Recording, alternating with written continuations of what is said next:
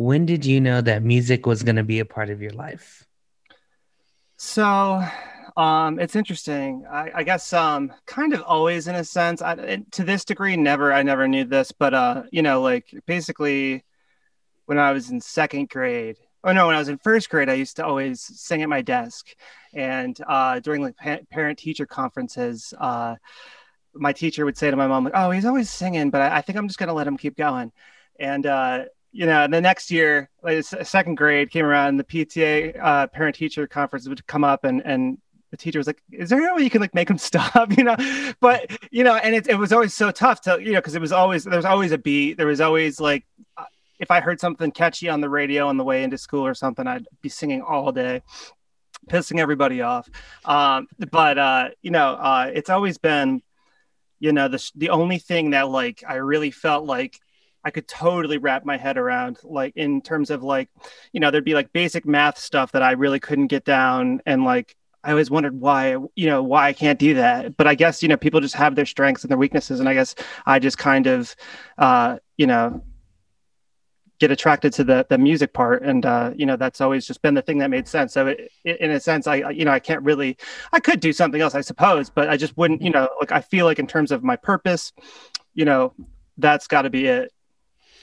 Nice. When you were, I guess, growing up, like, did you want to be a singer, or when did the instruments come into play? um well, I always like really idolized people like Billy Joe Armstrong from Green Day. Like really, like I dressed up like him all the time. I used to like put on eyeliner in sixth grade and go to school and stuff just because I really, I loved everything about like the rock starism that he was like kind of doing. And so it was kind of like he was like my first idol in a sense. There was always like the total package. Like I always felt like I always saw people playing and singing. And obviously, you go back in time and there's just singers, like obviously there's great singers that just sing. But, that kind of rock star, I think it was Billy Joe Armstrong that kind of just put that like, just, singing and strumming away the thing in my head. And yeah, so it was kind of like just like a package deal ever since like basically sixth grade, that I would always just kind of, learn Green Day covers or learn Blink-182 covers. And it was always just, they always kind of came together. It wasn't just like, I'm going to focus on my singing today, or I'm going to really focus on my guitar playing today. I was always just kind of like setting up a mic at home and like my Fender little amp and just like, you know what I mean? And that's kind of always what it's been. Yeah. So when did you start writing like your own music? Um, Music that I was willing to show the world, probably around high school. I mean, I've always kind of written little things even since like middle school and stuff, but those songs were more like, I don't know, when you're in your rudimentary stages of songwriting, I feel like it's always kind of just like just like 15 degrees off center of another song. Like I wrote so many songs that were basically just another Green Day song, but like changed a couple words. I don't know. Like that's it's like it's a skill like anything else songwriting. You start with like training wheels in a certain sense, and you get there. But yeah. So I would say as far back as maybe eighth grade, you'll hear original songs that you might find on YouTube, just scattered throughout the internet. When did you start recording your own music? So that happened basically pretty late in the game, honestly. Like all through high school, I had like basically no interest in it. It was the weirdest thing. Like I guess just because my neighbor had like a laptop, and I would just call him up and he would come over. But when I got to college, especially the second year, I mean, that's kind of what we were in the music industry program, me and my alumni friends, and basically like we had to record at some point. So I was like, okay, I'm gonna like get an M box, get like a $100 condenser microphone. And I remember thinking this doesn't sound good. Like the first things like I was recording, like, this is like so dry and weird sounding. So the first thing I bought, like in terms of software, was Auto-Tune. And like that's kind of been, I've learned the ins and outs of that since then, and like how to record things without using it and blah blah blah.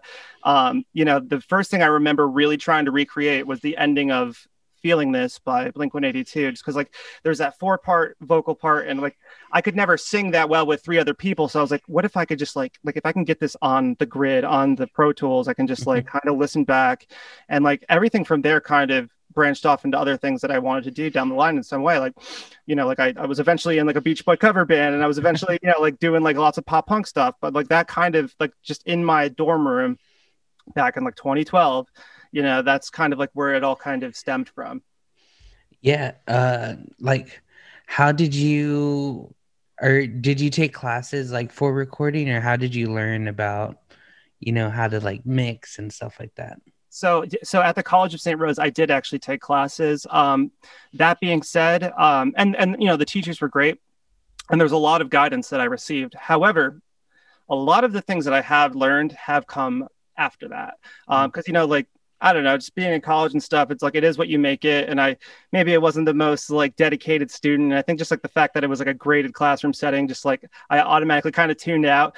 But being around it, like the stuff kind of comes in waves in my recollection. Like, like I would just suggest to anybody listening, if you want to get into mixing, you don't need a college course. You don't need any of that stuff. You just need like a couple good YouTube videos and the drive to do it, because that's like everything since then. I've just kind of like, like even I used to work at as an intern at John Feldman's studio, and I didn't get a lot of, that he was recording Blink-182 at the time actually, and didn't really get a lot of hands-on time there at all. Like I didn't have a notebook. I wasn't on the board. I wasn't mixing, but that stuff, because I wasn't getting to do that stuff, I would go home and I'd be looking up like, how do I do this? You know what I mean? So it's kind of like a weird cause and effect thing, I guess.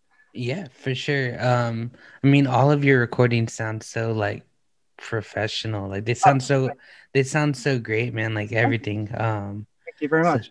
yeah, for sure. So how did you learn about like gear? Because I saw you posted, I think you posted a picture like the other day of Yeah. your recording gear, and Yeah. it's like super impressive. Like how did like I mean, cause me personally, I'm trying to record and stuff, and like I just have an interface Mhm. and Logic, and I understand like the basics, but when it comes to gear, I don't even know where to begin. Like, how did you get into like gear for recording stuff like that? I guess I've just been collecting it for a long, long time. Basically, since that like 2012, so probably like 10 years now. Like, just like putting a lot of my, let's just say that I haven't like really been saving up for a future home or anything like that, and I live at home, still. But but I have, like I've been able, because of that, I've been able to, accumulate a lot of gear working at jobs. I worked at Guitar Center for probably 2 years, and they have a discount program there. So like all my paychecks were getting pumped into like these half off, like really nice things, and I was like, yes, this is awesome. But whereas I don't know. It's just one way of looking at things, I guess. But what I would say in terms of, you mentioned you have like a small interface and whatnot, and like, the you start to see little differences as you go up like the chain in terms of gear. Like I kind of liken it to, if you're a gamer, like when the Super Nintendo came out and then the N64 came out, that was a huge gap. But then after that, you start seeing like these really tiny gaps, even though like all, like the Wii, for the GameCube to the Wii, like those kind of graphics. And it kind of gets like that as you work your way up the pro audio chain. So you'd be surprised how good you can make some of the more rudimentary stuff sound if you have some of the know-how. Like it's not necessarily the end of the world. Now, these are really awesome toys, and like like if anything broke down, I'd definitely be a little bit bummed out for sure. But it's it's not, I wouldn't say it's a problem yet, but I've got a lot of gear at this point. Yeah. Yeah, awesome, man. So we'll go back to your music. What was the first band that you started or that you joined? First band was called Only Chance, and that started in it's such a, like a right, like a middle school name almost, but seventh grade, I believe that started. And what was the other part of that question? Oh, just like when I guess like when did you want to play like live music or Oh any... yeah, I mean, again, it all stems back to that like looking up to Billy Joe Armstrong from Green Day, and like I just really wanted to get to a point where, because I mean, I went and saw American Idiot live, and that's exactly what I wanted from that day forward. But like just playing on like the Jam Day, I think it was called, or whatever, just like the end of the year bash, just whenever I could get on stage, that was like my happy place for sure. Yeah, I mean that's what it was. It's always been about, in a sense, even from a young age. Yeah. When did you start playing like I guess like local gigs, stuff like that? So that probably wasn't until my high school band, Uncle Joel's Comb, and that was a ska band. That's kind of how I found the genre. And I was a guitar player in that band. And we were pretty young, like younger than 18 probably, and we were kind of getting into like the touring aspect and getting into the local promoters would do the pay to play stuff that was really big back then. So we were always like bussing tickets, to all of our classmates. And if we had two in 1 month, they'd be like, dude, we just can't, like, we just like, we like your band, but um, so that was definitely a time for sure. Like very, very fond memory. Yeah. Yeah, I know I played a few like pay to play stuff, and Yeah. yeah, you know, I mean, it's you get the experience, but Yeah. you grow up and you're just like, just kind of not do that. Right. And I mean, I get it, like local venues were like struggling to stay afloat. And a lot of the ones that we used to play at in Albany are not around anymore. And, so like, I know that it just sucks that that's what it's come down to. And that we have to like push live music, or at least back then, especially had to push live music so hard because people were just totally phased out of it in a certain sense. But hopefully, it seems like it's coming back a bit, especially now that, it's basically, people want what they can't have in a certain sense. Yeah. And now that it's like, it's just like in reach, after Corona, I feel like live music will have a fairly large boom again. I hope. Yeah, I'm with you with that. So you mentioned ska music and playing guitar. When did like you start getting into bass? So I mean, I've had bass lessons like probably, I don't know, I took bass lessons when I was like 15, and I've always had a bass here, and I've always kind of doubled on it but never actually performed on it. I think it was the day that we shot J45 music video. I hadn't decided which instrument I was playing in this band until that day, actually. I feel like because we were gonna, we was like a last minute lineup change, and basically, the person who's playing guitar in that video is basically an actor. So it was like that time, like, all right, I'll play bass. And just, since that, I like the bass parts, and I figured as long as I can play and sing them, then I'll stick on it. And it took some practice kind of getting it down, but I got there, and that's where I'm at now. And I'm really happy with the decision in hindsight, just because like a lot of people who play bass have reached out and said like, that's a cool part, or you know what I mean, or like, can I have the tabs? And I feel like for guitar, I can't do much flashy stuff. Nobody would like, be like, oh, cool power chords or whatever. Like, yeah, maybe, I don't know, but when it comes to bass, like I feel like I can kind of talk on that instrument a little bit better. Yeah, did you write all the bass parts? I did, yeah. Yeah, those bass parts are awesome, and then it's super impressive to sing and play Thank you. like those bass lines. That's badass. Some of them I don't have down, like, especially from our last record. Like I don't know. I'm pretty close. I'm pretty close with a lot of them.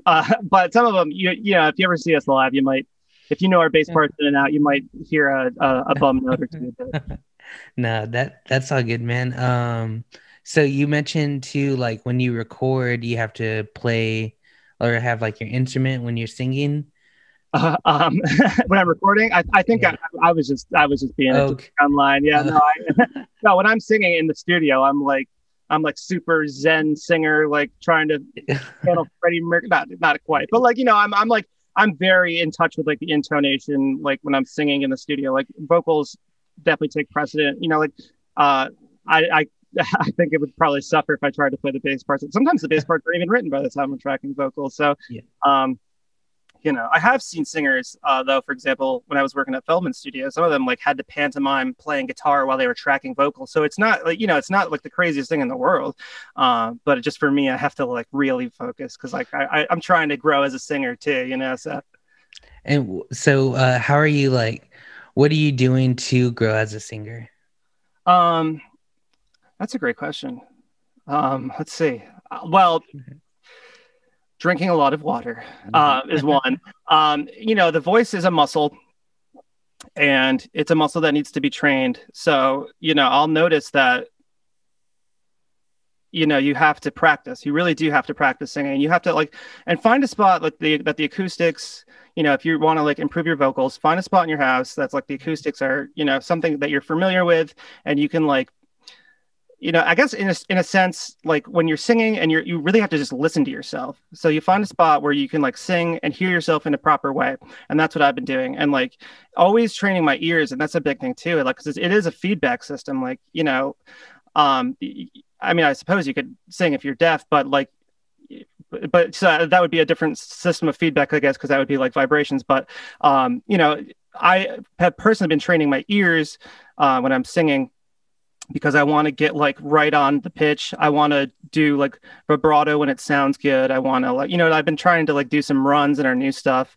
But like, so just like kind of becoming more one with myself as an instrument, you know what I mean? Like becoming an instrument instead of just necessarily like a punk guy, which I've been in the past, which is fine. But like, like a real performance, like, cause the beauty of us as being a singer is that your voice can change, your voice can do things, you can find spots where it really works, so it's not like an instrument out of a factory. It's like this ever-changing thing that you can better, it's been quite a journey because like I remember back in middle school I would have my classmates be like, you can't sing, right? But lately people have been pretty kind about things, so it feels good to like have noticeable improvement even if it's been a matter of years, like it's been cool. Yeah, for sure. I think like your voice is just super noticeable. Like I actually found Millington on the Essential Ska playlist on Spotify, and you have like a bunch of songs on that playlist, and like anytime a song comes on, I'm just like, all right, I know that's y'all. Cool. So you're saying you recognize my voice when absolutely. Oh, cool. That's awesome. Yeah. That's awesome. Yeah, absolutely. And I mean, I'm like a big fan of like pop punk, and just I like your whole vibe of like pop punk and ska is just like speaks to me so much. I'm so glad. But when did you like find that voice? Because again, like it's super recognizable, at least to me. Like I know it's you. Yeah, so I guess it kind of comes about like all through again back in high school. We were in this band, Uncle Joel's Comb, and our singer was actually like pretty much a baritone at the time, and I was a backup singer. Um, and I would always find that like when I was trading lines with him, my voice didn't sound very good. And I was like, why is that? Because I feel like I'm belting, but it just doesn't sound very good. And it turns out that I was trying to like sing in the same range as a baritone. And then like down the line, I found bands like Boys Like Girls. Yeah. I don't know why that sounded wrong when it came out, but yeah, that's the band with The Great Escape, Love Drunk, Hero Heroine. Yeah. Bands like that, All Time Low, and like like singing along with them, and Dashboard Confessional especially, and like singing along with them like felt kind of right. And I was noticing that like I'm feeling like like when I went to go sing along with these things, like potentially my classmates couldn't do the same. So I felt like I stood out as a tenor, and realizing that my voice actually works in a much higher capacity than the previous, like trying to sing along with Blink stuff, trying to sing along with our old singer. I was like, it's not that I've been bad all these years. It's just that I haven't been singing my voice part, so kind of like rediscovering being a tenor, and just like being, it cuts through and it's unique. And I'm really glad that I'm able to present it in a way that people enjoy. So yeah, I'm always working on it. And, like my voice hasn't necessarily set yet. So I'm finding even, songs that I did like 2 years ago, like Crossroads, I would probably do a half step down, it's always changing again. Like it is like a very biological instrument, but I'm definitely going to be, a tenor for the rest of my days. So I'm all about it. Awesome. What's your writing process like for just new music, new Millington stuff? So it used to be like basically all of Beatdown Generation kind of came about when I was driving to and from work. I used to work at Guitar Center. And like literally on the commute, I would just be driving, not listening to music, just like early in the morning. And like this disembodied idea would come into my head. And like, I'd wait till I got to a red light and I'd record, hum or whatever into my voice memo and then go to work. And I had a pretty mundane job just in the back of the warehouse. So I would like kind of like work those ideas out all day and then work on the way home and then like get home, try to record it and then pass out, go to work the next day, repeat, you know what I mean? And that was Beatdown Generation. That was the music before that too, the first couple singles before that. Lately, It's been, I don't want to say it's been a dry period because we do have a lot of good tunes coming out, but I think just because of COVID was a thing, and like I didn't get to leave the house much. It's weird because I was basically locked in my studio, but these ideas weren't flowing like they were when I wasn't, you know. So again, it's like when I'm on the road and when I'm not allowed to be in the creative area, that's when the ideas come, and then I can use the studio more as like a workspace. But when I'm locked in the studio, it's like these ideas, it's like it's trying to force it, and I don't want to force it. So that's why it's been a bit since our last release. But you know, the vibe, social vibe's been getting better. Things have been getting, you know, good. So I think, you know, like the ideas are flowing again, and I can't really put my finger on, you know, what the exact process is now. I guess it's kind of just like I don't know. It's still kind of the voice memo thing, but it almost it's been coming more to me like poetry lately. Just like, you know, I never used to start with lyrical ideas. It would always just be like a melody. Now, like these kind of emo tweet worthy ideas have been popping into my head. I write them down, and that kind of just has been flowing more so this way. So Yeah, that's awesome, man. What's your go-to bass when you're recording? So behind me, I have my Jaguar bass, which is of Japanese make. It used to be black, and then I had it painted yellow in high school, and then I painted it seafoam green. And that's got vintage custom shop 62 jazz pickups or something like that. I don't know which year in the 60s, but vintage custom shop 60 something.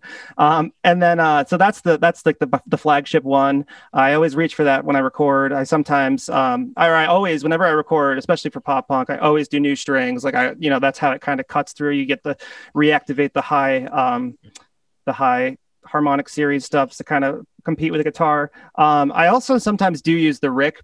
Mhm.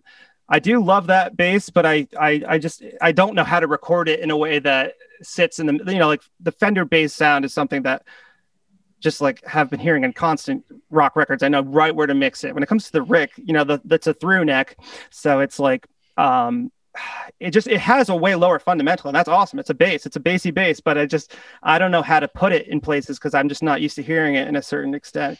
But I love it for live. And then next to that, I have the Fender the Bass 6, which is it's more of an experimental thing because, you know, you don't really get any low fundamentals until like the fifth fret anyway. Like everything below that sounds like a loose spaghetti string, but you know, but it's fun, and it's like basically the size of a jazz master, so you know you can play chords on it and do what you want. Yeah. Yeah, I've seen those like come up more recently. I've been watching like Scary Pockets like videos, and their bass player like sometimes switches to that, and I was like, that sounds like a bass, but it looks like a guitar. I Right. didn't Right. really like know too much about that. That's Yeah. wild. Yeah. There's stuff you can do to make it like get the low end pumping, but I mean, it has like Jaguar, like guitar pickups. Like it has Jaguar American. Well, I put in American Jaguar guitar pickups, but it was a Squire originally, and then I painted it and to put, you know, I put it into like the custom shop specs, but it's more of a toy for me. I would never record with it unless it was like something vintage sounding, maybe, because you can do pretty cool palm muting stuff. But yeah, it's cool. It's a toy, and I would play it live probably. But yeah, it looks cool, and it's a fun thing, and it's a fun story. So Yeah, for sure. Speaking of vintage, and you mentioned earlier your Beach Boys cover band, like your Beach Boy cover was great. Like, what was the idea behind that? um honestly, I don't know. I've always like they're my favorite band. Them and Blink-182 kind of share the same spot, you know, whereas like I guess the Beach Boys are like my nostalgia favorite band because I used to hear them growing up. And then like the Blink-182 favorite band is kind of what I found personally. But yeah, I've always been pumping their tunes, and like, you know, we have a band that everybody can sing. You know, I thought it'd be cool. I mean, obviously he's passed now, but John was a great bass vocalist, so I thought it would be cool to, you know, feature him. And shout out to John, by the way. And you know, like I just thought it'd be cool to kind of do something like that. And you know, my old bands have actually done some covers of them too, and I just, you know, I thought it'd be cool to trade off vocals and kind of give everybody a feature. So yeah, I mean, it's probably not even the last Beach Boy cover you'll hear from us, to be honest. Awesome, man. And my condolences, dude.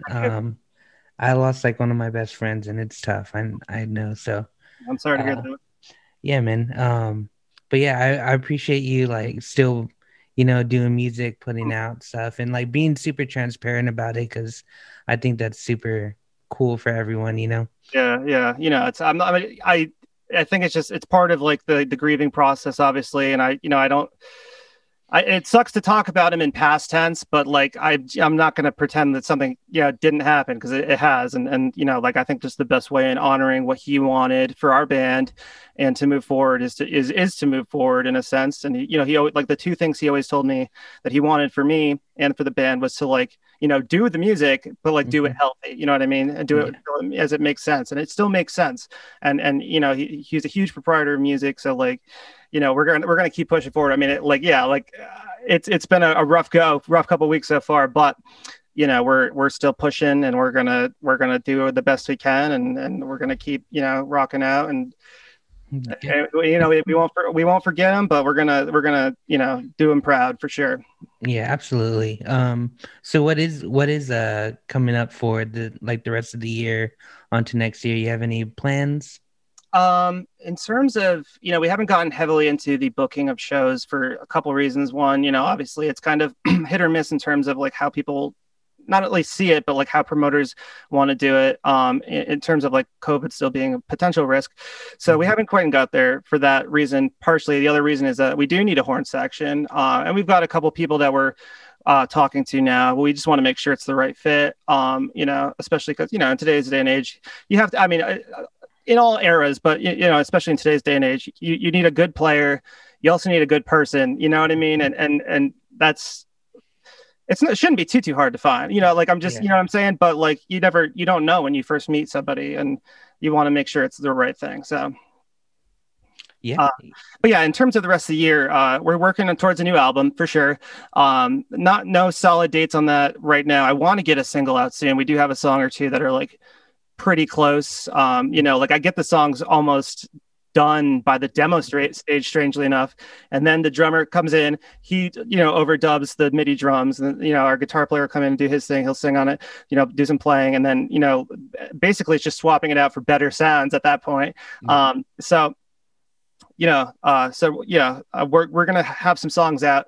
I hope in a couple months, possibly. You know what I mean? Like that's what I want. I want people to hear what we've been cooking up because it is. I think our next record is going to be something special, like big, different for sure. Still going to have some of that ska love on it, but it's also going to be like, something you could play in an arena potentially, like big and like astral in a sense.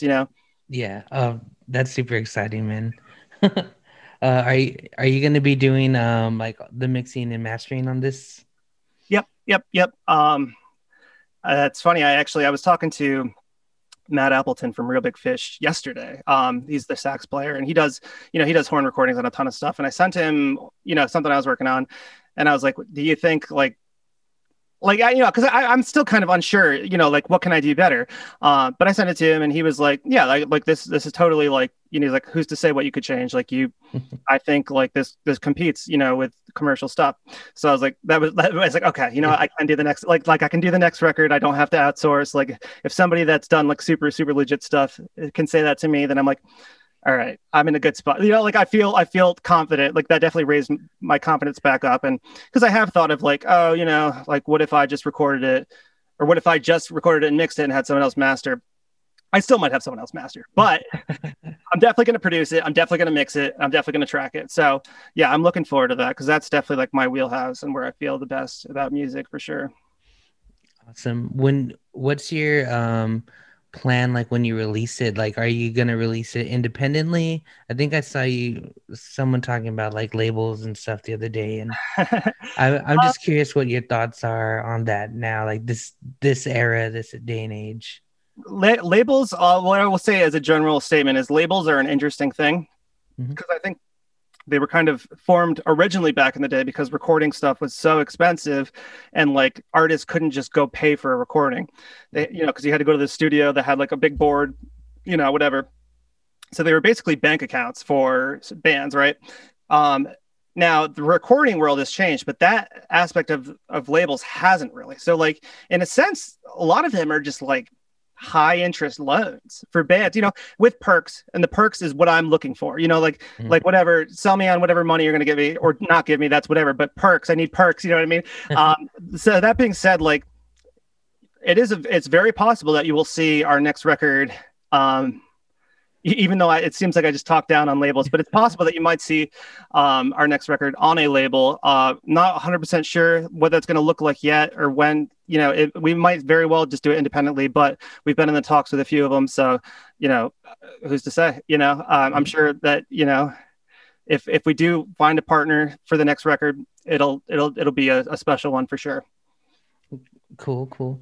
A few more. I'm curious on just how like I guess I don't know if it's market, but how do you get Millington out? Because like you made it to the Spotify playlist, like right. You're active like on social media and stuff. Like, what's just your mindset with, like getting your band out? I'd say like 2 parts luck, 1 part tomfoolery. I don't know, like the whole.